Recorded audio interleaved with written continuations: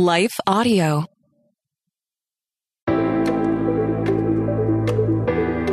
Hello, and welcome to QAnon Project. I'm Dale. And I am Tamara. And we're here to help you tackle ancient truths in everyday settings. Well, you know what is in this year, and for the past probably 5 years? I bet you're going to tell me. Conspiracy theories. Conspiracy theories. They're pretty we are trendy. living in the golden age of conspiracy theories. And I feel like conspiracy theories have always been a part of American culture and life. But until recently, they kind of existed on the fringes, and they didn't really have much of a broader effect on culture. Like, I remember when conspiracy theories were just kind of like this fun, wacky thing that like your weird cousin who doesn't wear deodorant would talk about whenever you were at, family gatherings. Like some of the famous conspiracy theories in American culture, that the moon landing in 1969 was staged. Did you ever have anybody in your life who believed in that conspiracy theory? Not in my life, but I mean, I had heard that was a belief, but people also believe the Earth's flat, so. Yeah, that's a more recent one. Yeah, that's come back. Another one is JFK's assassination, that it was planned by the CIA. That's a big one. There's one. This one, it was, more harmful, but that the 9/11 terrorist attacks they were an inside job. I had watched a whole documentary on that.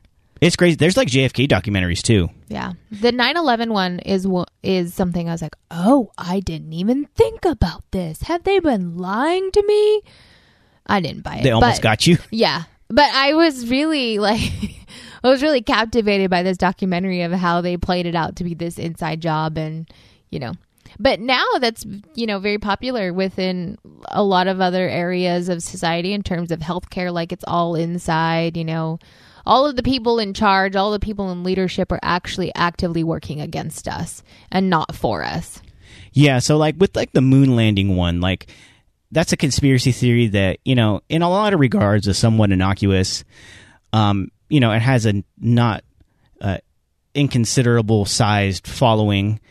But it never really reached a point where it actually like affected society in any kind of a way. In its operating forms. Yeah, that's fair. Yeah, but in the last few years, conspiracy theories have really changed and become mainstream in a lot of ways. And a lot of Christians have become involved in these kinds of communities surrounding these theories. And so I want to talk a little bit about that today, and specifically with regard to QAnon. But we'll dive into that in just a minute. Hi, everyone. If you've been injured in an accident that was not your fault, listen up. We have legal professionals standing by to answer your questions for free. Call now and find out if you have a case and how much it's potentially worth. Call 800-497-4410. I'm here with spokesman John Wolf. So, John, tell everyone listening who should call right now. Well, Maria, first off, thank you for having me here. It's always nice to answer the listeners' questions. Now, as far as who should call in, anyone who's been injured in an accident and think you deserve compensation, give us a call right now. 800-497-4410. You'll find out if you have a case and how much it's potentially worth. Thanks, John. You heard it, folks. Take advantage of this opportunity and call now. 800-497-4410. Advertisement sponsored by Legal Help Center. May not be available in all states. So when it comes to conspiracy theories, they've always been around. There's always been that weird family member or that weird classmate who is like, the government's not telling you the truth, man. But it never really had an effect on, broader culture or society. That really began to change about 7 or 8 years ago by like 2016, 2017, when smartphones and social media like really bloomed into what they are today. Like really for the first time, online conspiracy theories, like, that used to exist on the fringes became truly mainstream. And really at the center of kind of a constellation of conspiracy theories that have been, brewing in the last number of years is this community or this movement called QAnon. And QAnon, it began online in online forums called 4chan and 8chan. I've never been on these forums. I think 4chan is gone now. And 8chan According to is the different. Netflix documentary that I had watched on this. That is accurate. Okay.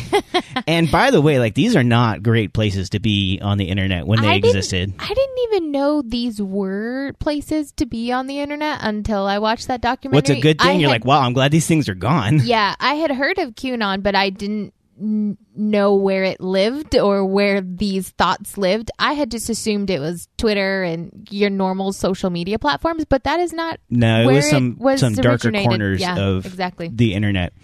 And QAnon began on 4chan and then moved to 8chan.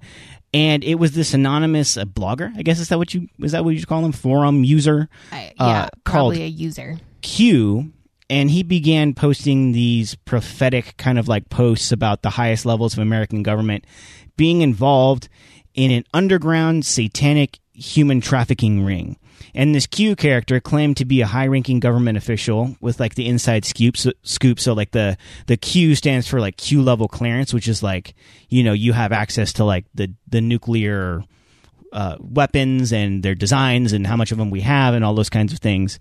And as crazy as this sounds, this random person on the internet claiming that they have Q level clearance and that they have all these, you know, scary insights on what's going on in the highest levels of government, it really picked up a lot of steam and began to expand out into the broader culture as people, you know, started giving it exposure on YouTube and on Twitter and other places, Reddit. It really became this broader cultural movement. And in the midst of that, Christians have been swept up in it, a lot of them, in this QAnon movement. And really, it has reached this cultural inflection point that some experts are now referring to it as a cult of sorts, or certainly that it has a cult-like aspect to it. And obviously, there's like some shades to this. Like some Christians are like right at the epicenter of like this being like a new religion for them. But then there are others who are like, you know, normal people who are otherwise reasonable people, reasonable Christians. But because of the just broadness of the reach of QAnon, very reasonable people have begun to, you know, casually hold very unreasonable beliefs about the American government and, you know, just these various things. And so I wanted to talk about that today. I want to talk about QAnon, a bit of its history, and why so many Christians seem to have really been caught up in this whole like movement of a thing. So I figured we'd start with the history of QAnon, which is kind of crazy that the history of QAnon actually kind of begins before Q as a poster. And it started with this online conspiracy theory that's come to be known as Pizzagate. And I remember when like this whole like Pizzagate thing, I remember seeing it like brewing on social media as it was happening. Yeah, I'm like, people aren't serious about this. Right. Like this is just like one giant meme or inside joke or whatever. But people were genuinely serious. And so if we want to understand the roots of QAnon, it really starts before Q, his first, they called them Q drops. With this Pizzagate thing, which is unrelated but somewhat interconnected to the whole QAnon thing. And this theory arose in 2016, and it centered on then presidential candidate Hillary Clinton and her campaign chair, John Podesta. And at the time, there were some private email communications. I can't remember quite all the details, but I think some private emails had been leaked to the press, and some online actors had begun, quote-unquote, discovering encoded messages in these emails about human trafficking and this child sex ring that was, you know, allegedly being operated at Comet Ping Pong Pizzeria in Washington, D.C. And in the theory, like, children were being held captive in the basement of this pizza place, which, as it turns out, the building that this pizza place was in didn't even have a basement, but that, you know, these people really weren't concerned about the details of the facts. But this theory, it gained, like, widespread popularity to the point where, like, even if you're just casually scrolling through social media, you were aware of it. And there was obviously no evidence to back any of this, but a lot of people apparently genuinely believed it. And the people who owned this pizzeria, they ended up like receiving like threats of violence and death threats, the owner and the manager of this pizzeria. And there was this one person who believed in this theory like so thoroughly that, you know, Hillary Clinton and this cabal of Democratic leaders were operating this child sex trafficking ring in this pizza place. He believed it so thoroughly that he decided that he was going to come and he was going to free these, you know, supposedly imprisoned children, and he showed up to the pizzeria with an AR-15, and he shot into the pizzeria 3 times. Now, thankfully, he just like hit a wall and a table or whatever, and so nobody was injured or killed, and the assailant was, arrested and detained. But it was really like this moment where you could see that these online conspiracy theories were starting to have real world implications. Well, yeah, and I think of it on such a personal level for this pizzeria and the owners and the family members, and they're just innocently going about trying to have a business in just trying to sell pizza. Yeah. And this whole theory has been revolved around their location, and I'm sure they had absolutely no idea why it was their location that was chosen. I mean, I don't know. Because I think Hillary Clinton like ate there once with John I was going to Podesta. say, maybe there was like a one-time, a famous politician was eating there, but maybe it was Hillary Clinton specifically. But I would imagine you would just want to like close your business down after something like this. Like, do you keep trying to go on, or you continue to deal with like this whole army of online people that are attacking your business and very physically showing up and trying to shoot your business? Like, that's crazy. Yeah. So this conspiracy theory, it didn't involve Q, but a lot of the themes and beliefs that were a part of this, they end up becoming themes of the kind of QAnon movement. And so after the 2016 election, this Pizzagate thing happened in 2016 in the midst of the election between Donald Trump and Hillary Clinton, and obviously Trump won. But about a year after that, when Trump had been in office a little bit less than a year, in 2017, Q made his first post on 4chan. And in these posts, which again he calls them Q drops, or they've come to be known as Q drops, he theorized that that Hillary Clinton would soon be arrested, and this was certainly like in line with like Donald Trump's like campaign rhetoric of like drain the swamp, lock her up. There's all these people, they're so corrupt, believe me. And so this whole kind of Q thing, it came alongside that and said, oh, these people, are corrupt, but they aren't just like government cronies. They're like actual like Satan worshipers, and they're drinking the blood of children, and there's a sex trafficking ring. And obviously there's no evidence for this, but Q, he began to kind of spin this yarn of how there was this underground ring of, the political elites, particularly in the Democratic Party. And in the midst of that, Trump was kind of seen as this outsider who was going to come in and be the hero, and he was going to expose this, and he was going to bring all these people down.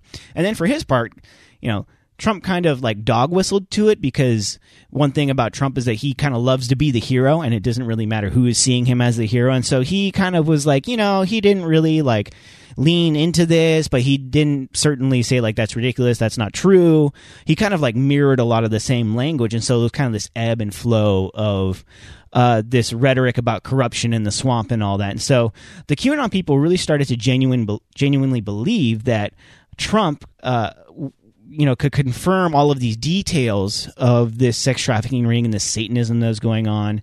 And as 2020 drew near, Trump, really began to hint that if he didn't win his re-election bid, then it would have been because the election was rigged. And that was something, in the 2020 campaign, he was really priming the pump for that. And then QAnon came alongside that too, and it's like, yeah, of course they would rig the election against Donald Trump, because he's the one that's going to bring down this whole secret cabal of Satanists and sex traffickers that is a part of the Democratic leadership. And so it was like really just this confluence of, Trump, I don't think having a full understanding of, all the implications of what he was doing. He just wanted to, whether it was save face or get reelected or whatever it might have been, to maintain his presidential prestige. There was these groups online that were being radicalized, many of them evangelical Christians, because by and large, Trump, most of his support came from white evangelicals. So there's this overlap of people who were, on the right wing, who are also white evangelicals, who are hearing all the rhetoric that Trump is talking about, then seeing all these QAnon posts about this. Not only are the Democrats like wrong in their vision for how they want America to be run, but they're these evil, wicked people who are doing these, truly like horrific things. it all kind of got mashed in together. And then comes 2020 and the election, and Trump doesn't win the 2020 election. But then he immediately launches into this disinformation campaign about, this allegedly fraudulent result of the election. And he really started to use this language of like fighting. You got to fight for your country. You got to save your country. This is war and all that kind of stuff. And so the camp that he was in, which was, his supporters, again, many of whom were white evangelicals, were starting to get primed for, this is an existential threat if Trump isn't put into the White House. And so by any means necessary, that needs to happen. And as we all know, this all kind of came to a head and culminated on January 6, 2021, when Trump played a role in inciting a riot against the Capitol building as Congress was meeting on Capitol Hill to certify the results of the 2020 election. And there were people that died that day. It was, we all watched it unfold on, CNN and, whatever the new live news that we were watching, that all these people were storming the Capitol and breaking into the Capitol building and really trying to threaten the lives of the people in Congress who are going to certify the results. And they were, they fashioned a gallows for Vice President Mike Pence. A lot of them were listening to worship songs on their stereos as they were going. They had Christian flags. They had, some of them, had Christian flag in one hand and a QAnon flag in the other hand. And so all this really like got all meshed together and kind of created this horrible scene that we saw on January 6, 2021. Now, since that time, Biden has been inaugurated, and a lot of this has kind of slowed down. Like, Q hasn't really posted it anymore. There was like an 18-month period where he didn't post at all. But at that point, kind of the cultural cat was out of the bag, and this kind of overall ethos of QAnon has kind of endured. And it's kind of taken on a different form, but a lot of it has surrounded, this election denial and continued election denial. Like in 2022, the midterm elections, more than half of the GOP midterm candidates still maintain that the 2020 election was stolen. So, like, that's still an enduring belief, even though all the evidence is to the contrary. And in the case of the pandemic, it's kind of moved from like, just the Democratic elites. So like the world elites of this secret cabal of Satanists and sex traffickers, they engineered this virus so that they could, control society, that they could install authoritarian dictatorships and all these kinds of things, that the pandemic was a plandemic or a scamdemic, or those are the phrases that have emerged. And a lot of this has overlapped with, anti-Semitic rhetoric, Christian nationalist rhetoric, and a lot of it has been nodded to by a lot of Republican elected officials and candidates. And because of that, there's actually been quite a bit of an exodus from the Republican Party of people who are saying, like, I'm actually a conservative, I'm not a Christian nationalist, I'm not a QAnon person. And so there's actually been this great divide within the right half of America, and really the right half of the church, the conservative half of the church, where there's this more QAnon right-wing, alt-right, Christian nationalist kind of, amalgamation.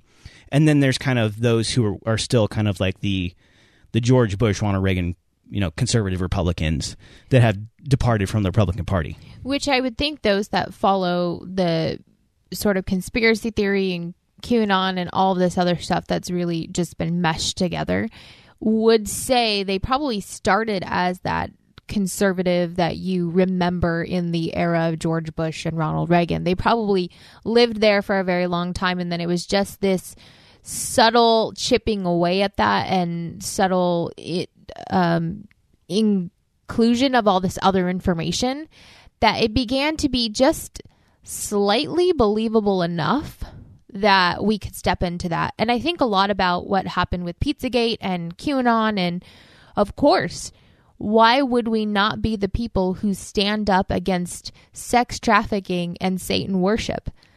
Like, the evangelical Christians are the ones who are supposed to stand up against that, right? I mean, that's a slam dunk. If it's true. If it's true, yeah, absolutely. We are going to be like all in when it comes to that fight. But the issue with that is a lot of the credibility behind these things. I was even really surprised that some of the other kind of conspiracy theories, I think it was it Wayfair or IKEA? It was Wayfair. Wayfair. Yeah. And I had people I know and knew that were posting about the hidden messages inside of Wayfair products that were actually selling children and not just selling furniture, right? Based on the way its name was. And so I was really surprised that didn't take off in the same way Pizzagate did.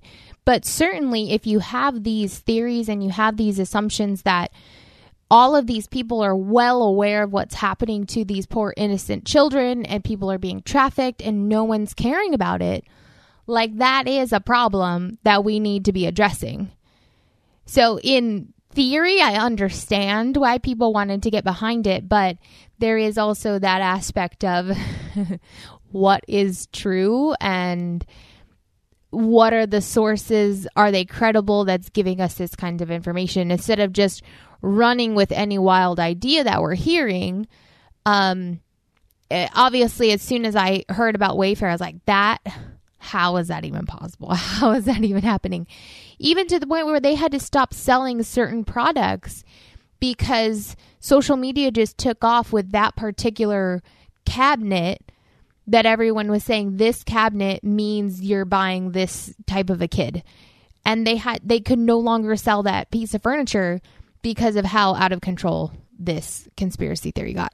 Yeah. So I want to take a little time and talk about so you're saying if these things are credible, then of course Christians will stand against them. But the fact of the matter is they're not credible. According to you. Okay. That's just your opinion, man. But I want to dive in a little bit to how is it that otherwise reasonable people, our neighbors and aunts and uncles and parents and siblings who are, kind, reasonable people have fallen to such unreasonable beliefs. And so I want to talk about that a little bit, but we'll dive into that in just a moment.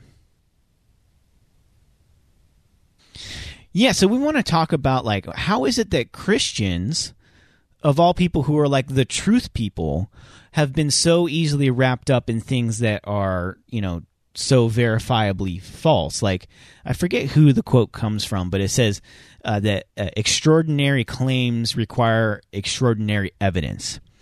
And in all of these conspiracy theories, whether it be, Pizzagate, there's children being locked up in the basement of this pizzeria. The pizzeria didn't even have a basement. The election was fraudulent. This is probably the most accurate read on an election we've had because there's been so much scrutiny of it, that there are these, a secret cabal of Democrats drinking the blood of children and things like that. There's not a shred of physical evidence on these things. How is it that Christians in the world of QAnon have become so not only enamored with these ideas, but have swallowed them as truth? Like the lie has been repeated so many times that it has become truth to them. And I think the answer to that is not simple, but I think there is some kind of explanation for it. And I think part of it has been politics. So QAnon and related conspiracy theories have thrived in these kind of alt-right spaces and right-wing spaces, and really focusing on a lot of people like Hillary Clinton. And so there are a lot of people who don't believe in QAnon or any of these conspiracy theories who, for a lot of reasons, don't like the Clintons. They don't like Hillary Clinton, and there's, probably a lot of, good reasons for that. I think, by and large, on the left and the right, not a lot of people like Hillary Clinton or the Clintons generally. Yeah, I think it's important to say those reasons are not just outlandish and outrageous. You can't just say those who follow, those who dislike Hillary Clinton are automatically QAnon people, but there is that very deep connection. But the common denominator is the dislike of Hillary Clinton and the Clintons in general. And many of the reasons are very valid reasons. Right, whether it's policy issues, it's conduct issues, things that she did as a Secretary of State. I mean, there's a lot of things that you can criticize about her time in public life. But, you know, a lot of the most intense scrutiny has come from, you know, the right side of the aisle.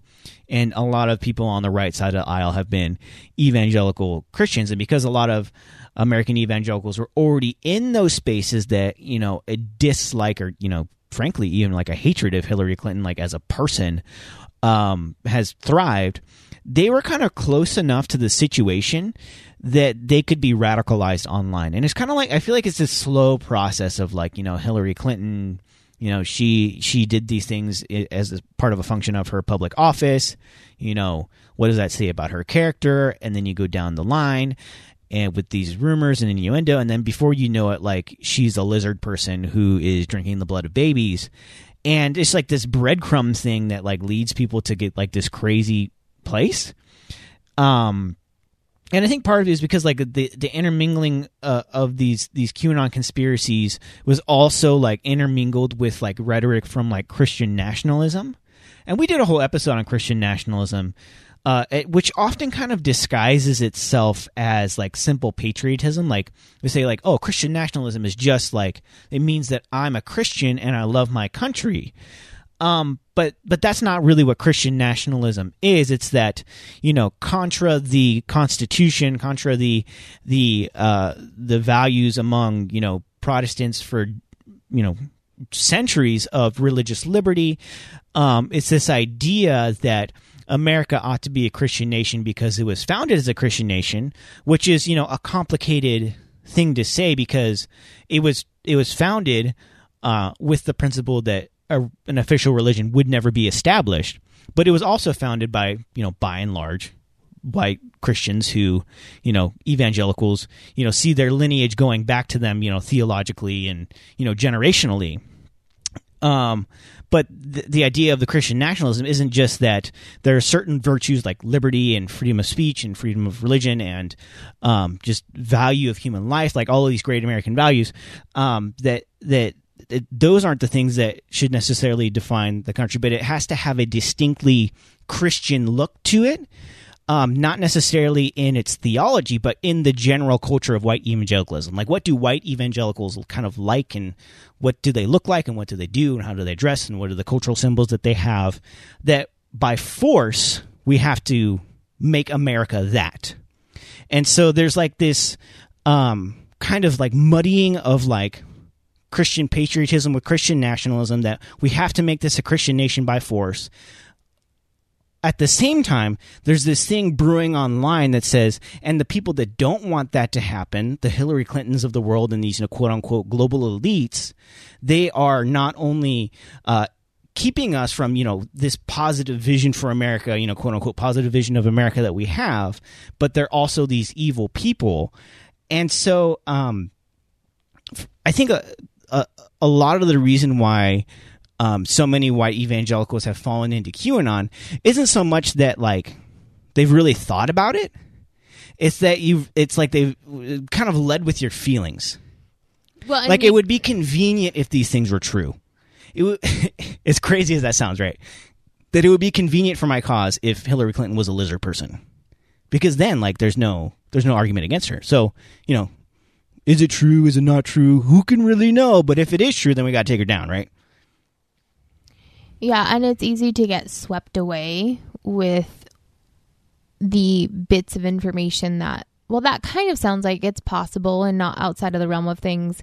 And before you know it, you're now agreeing with things that seem very, very impossible and very, very unlikely. But you've just slowly stepped into those waters one step at a time, and then you just don't realize how deep in you are. And for a lot of people, I think there is some sense of just humanity has a stubbornness and an arrogance about them that's like, well, I've already come this far, so now I really need to sink my heels in, because then what does that make me if I back out, right? I think there is that very practical side of things. And I have talked to people that you kind of go into this conversation and you can see that they're losing ground. And And then they just start hurling like these wild things at you. And you realize, well, there's no conversation anymore. Now you're just trying to hold your ground as best you can. And we're not really having a conversation. We're just trying to make sure that you're saving face in your views and your ideologies, which it it leaves me often questioning, where are we as a nation and where are we as a society in our forms of critical thinking? Like they kind of feel not in a great place, I'll tell you that much. Yeah, they kind of seem like they're gone. And as much as we want to just defend our side, we will give way to whatever that looks like, even though maybe in our, like, the depths of our heart, we know this is crazy. But it might also feel like it's harmless. And I think that's how it starts out, because, like, you know, if you get a group of, you know, you say a small group of white evangelical Christians, they're in their small group and they are all Republicans, and, you know, they have similar views in that regard, and they're kind of like, oh, did you hear that crazy theory about the Democrats being lizard people who drink the blood of children? Like, that's so crazy, right? But, like, it makes sense that they would, because they're terrible people, right? Haha, just kidding, haha. But then, like, that continues on until, like, you just, like it just kind of snowballs into, like, it's kind of like when you start enjoying something ironically.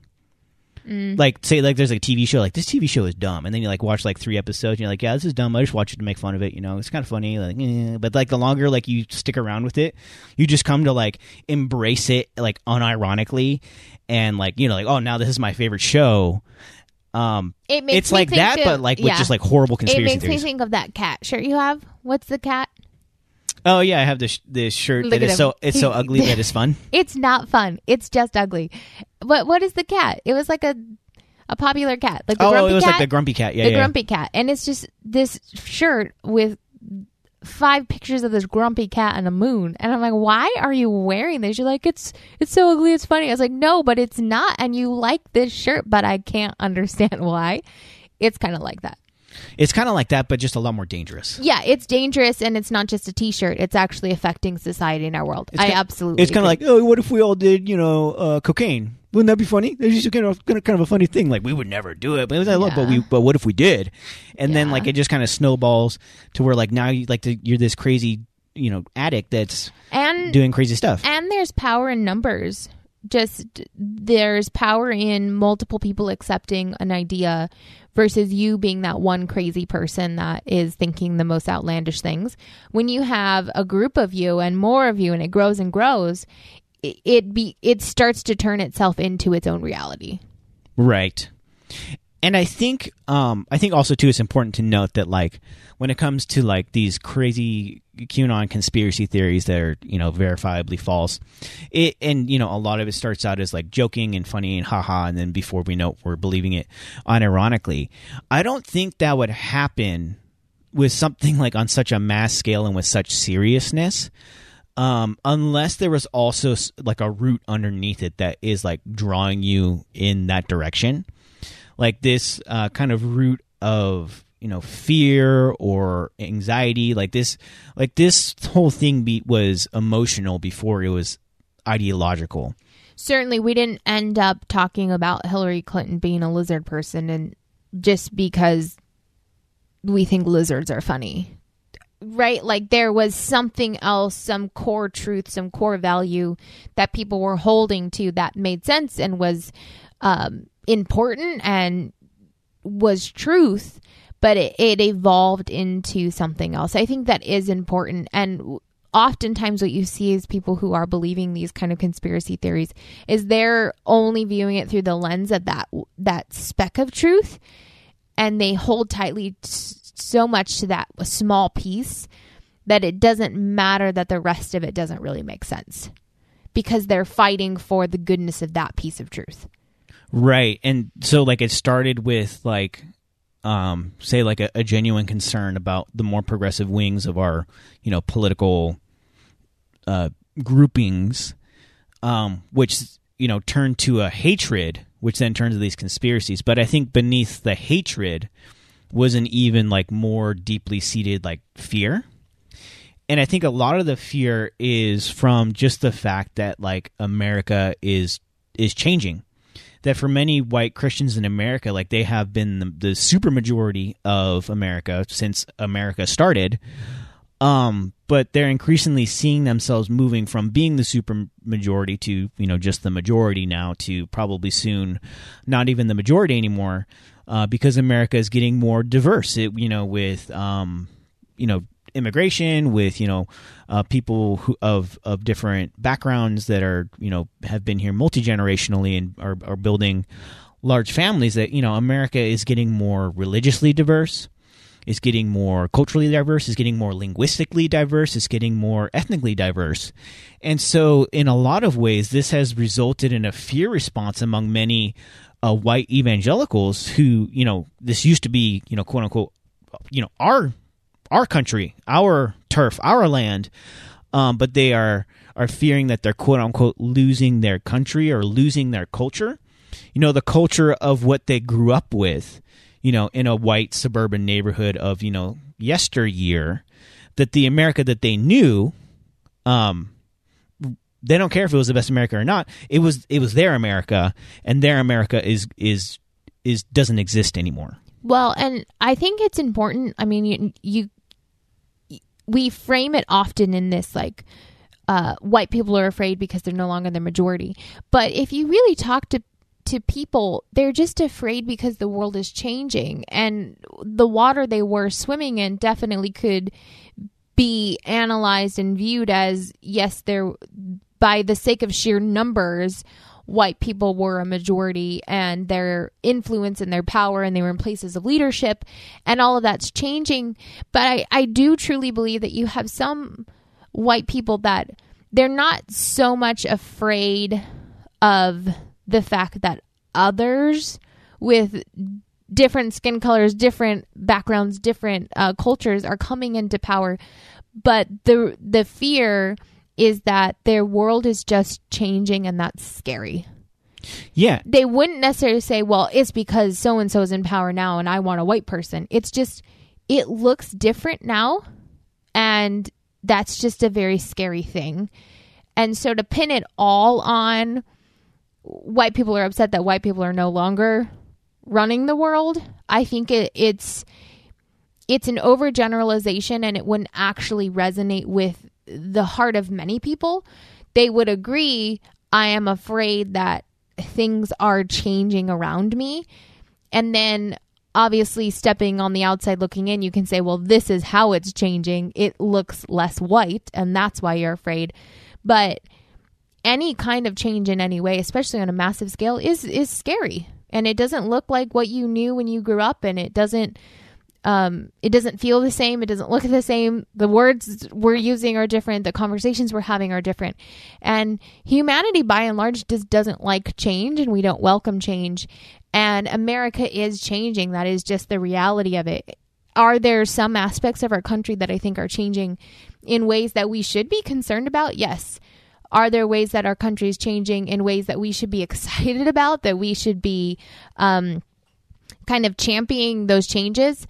Absolutely. But it's hard for people to process all of that in like a single conversation, and honestly, even in like process that within their lifetime, because they're holding on to whatever picture the good life looked like without embracing the goodness that's coming ahead.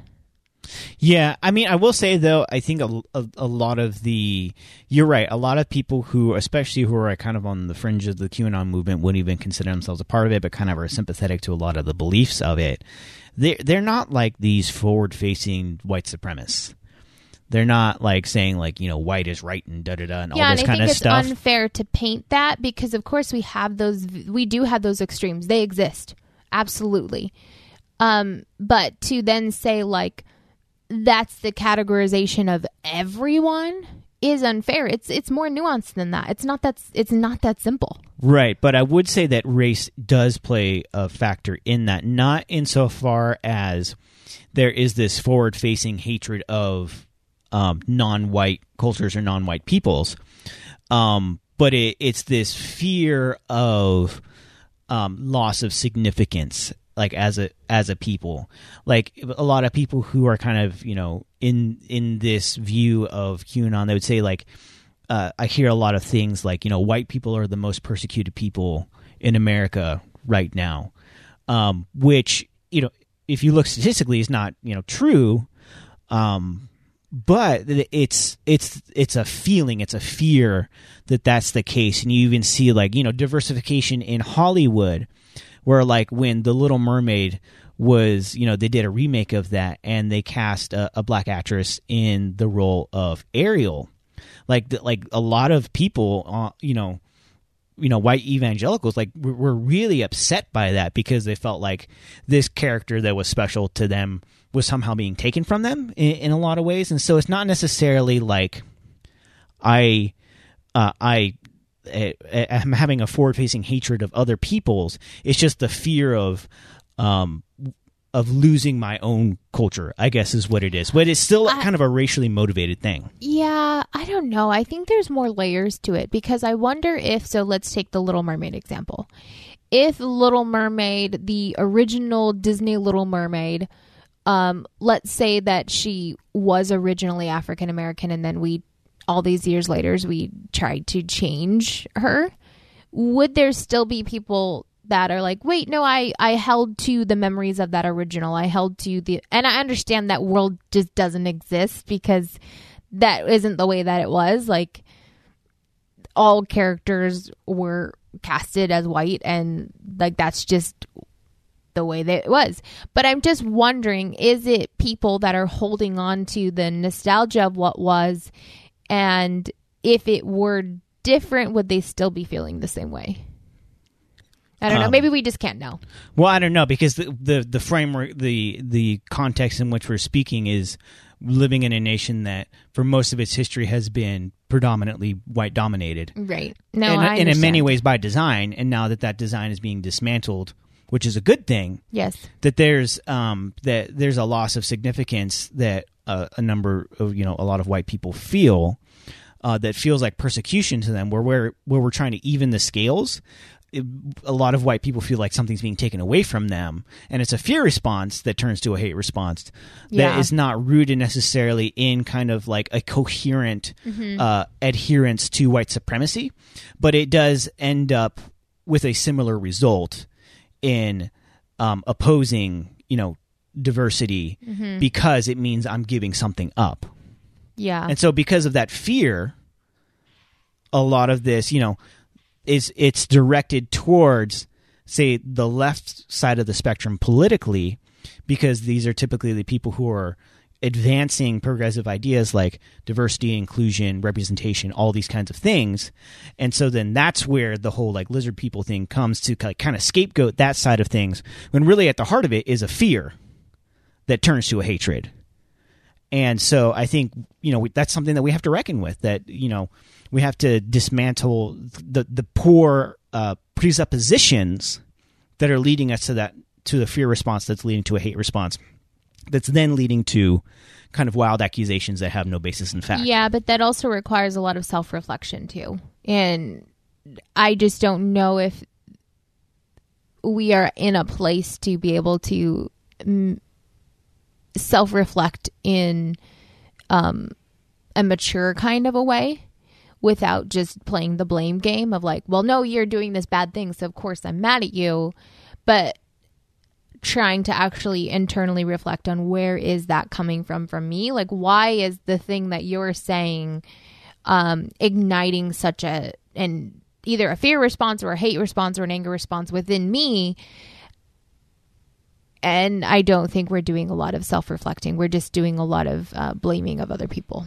Right. I mean, I think we do need to reckon with the fact that, you know, we should care about these things. For one reason, this radicalization of conspiracy theories has led to, you know, real world violence it's become harmful and destabilization of civic structures, whether it's Pizzagate, whether it was all the anti-Asian hatred that came in the midst of the pandemic. Yeah, absolutely. And an uptick of, you know, hate crimes of, you know, little old ladies and little old men walking home from the grocery store getting assaulted whether it was January 6th, whether it was, this now widespread cynicism in government elections where every election cycle now, we saw it with Kari Lake in Arizona, just, in that gubernatorial race there, there's corrosive effects that are taking place. And also, like, just promoting these conspiracy theories is, like, incredibly damaging to our Christian witness. Like, I believe the Christian faith is defensible, even though there's extraordinary claims. Like, we worship a dude who claims to have raised from the dead. And I think that's perfectly defensible, but, it takes a lot to get someone to believe that. I think we undercut ourselves with our extraordinary claims that do have extraordinary evidence, when we also buttress them with extraordinary claims that have absolutely no evidence. And so I think that there's a lot of hurt that we do to our credibility, and there's a lot of damage we do to other people through violence and harm by kind of letting these things stand. And so I think that's why we should care about them. But then the question becomes, like, there's a lot of people in our pews, and unfortunately across the nation, some of them in our pulpits, that are, at the very least casually connected to this. What do you think are some ways that we can kind of rise to that and respond to that, or be helpful and constructive? You mean other than just avoid it? Yeah. I think naturally it just becomes very uncomfortable, because oftentimes if you are engaging in a conversation with someone who is pretty deep into these conspiracy theories, they're also pretty fiery about it. And sometimes you engage in these conversations and you realize, wow, we're just talking in circles and in circles, and I'm not convincing you of anything. You're surely not convincing me of anything. And now, for the sake of this one-on-one relationship, there might be a wedge drawn that wasn't there before because we decided to engage in this conversation. So I have really been pushing myself to not just avoid at all costs, but to try and go into these conversations not trying to prove I'm right, because that's exactly what the other person is trying to do. Right. And I'm just as much at fault at not creating a conversation as that other person. And so what does it actually look like to hear someone and to maybe even begin to uncover what's underneath that? Like, what is it about our society that they're afraid of? Because I think right or left, liberal or conservative, Republican, Democrat, a lot of us oftentimes are operating out of fear. And so because we're operating out of fear, we're not having rational conversations. We're not really even having conversations. And so I think the way that you step into that is to try and remember that whoever we're talking to is human, and they are created in the image of God just the same way you are. And so you shouldn't walk in with the sense of arrogance and self-righteousness that I'm right. I'm the only one who's actually looking at this from a clear lens. I'm the only one who's actually seeing this from any rational, critical thinking part of my brain. And you're not. Like, you're just crazy. That's harmful to the conversation as well. And so I think giving grace and giving love and trying to figure out what is it that I can relate to this person on when it comes to this conversation.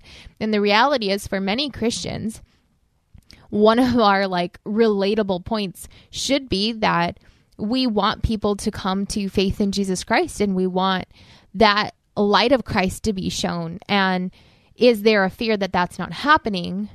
And is there a fear that that's kind of being taken away for whatever it did look like at one point in time? And so how do we engage in that part of the conversation? Because I don't think trying to convince somebody Pizzagate wasn't real, I don't think you're going to get anywhere. I think you need to start somewhere else that is more of a common ground and actually matters in the sake of that relationship that you're living in. And maybe we can all kind of begin to operate out of that point of grace with one another. Yeah. And I think grace and love and patience. I think also curiosity, kind of an intentional curiosity of like, well, why do you believe that? Or like, how did you come to that conclusion? And kind of opening the conversation in that way of like, a lot of times you can inch somebody in a different direction just by like letting them lay everything out on the table and like gently questioning this and that and the other. And then, it's obviously not going to be a one conversation thing, but I think if we're curious enough to kind of hang in there, and and a lot of people would not want us to be curious enough to like ask follow-up questions. Like we should like kind of come in and punch them in the face because these ideas are so harmful. I understand the ideas are so harmful, but the way to talk somebody out of it isn't to talk at them, it's to talk with them, and that kind of starts with curiosity. Yeah, and there's that aspect, and I think you labeling it as curiosity is exactly what I was trying to say, is like what is underneath that, what has led them to believe that. And a lot of the times you can actually relate to what's underneath that. You just arrived somewhere different, right? And that is part of treating other people like they're human. Treating other people like they matter and what is important to them matters. And you do that by leaning into being curious about someone, being curious about what's important to them or what are their fears. And that's when I think you begin to actually have conversation, and you do less arguing and debating, and you do more like people relating.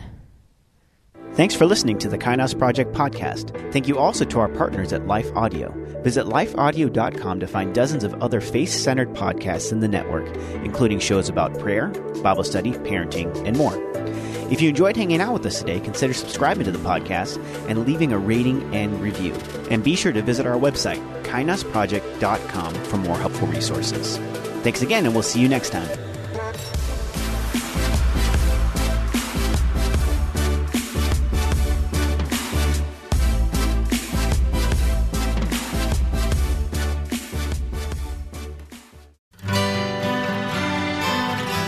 The Historical Jesus Podcast is the sweeping saga of the life and times of Galilean Jesus of Nazareth, as well as the faith, religion, and church founded to honor and disseminate his acts and teachings.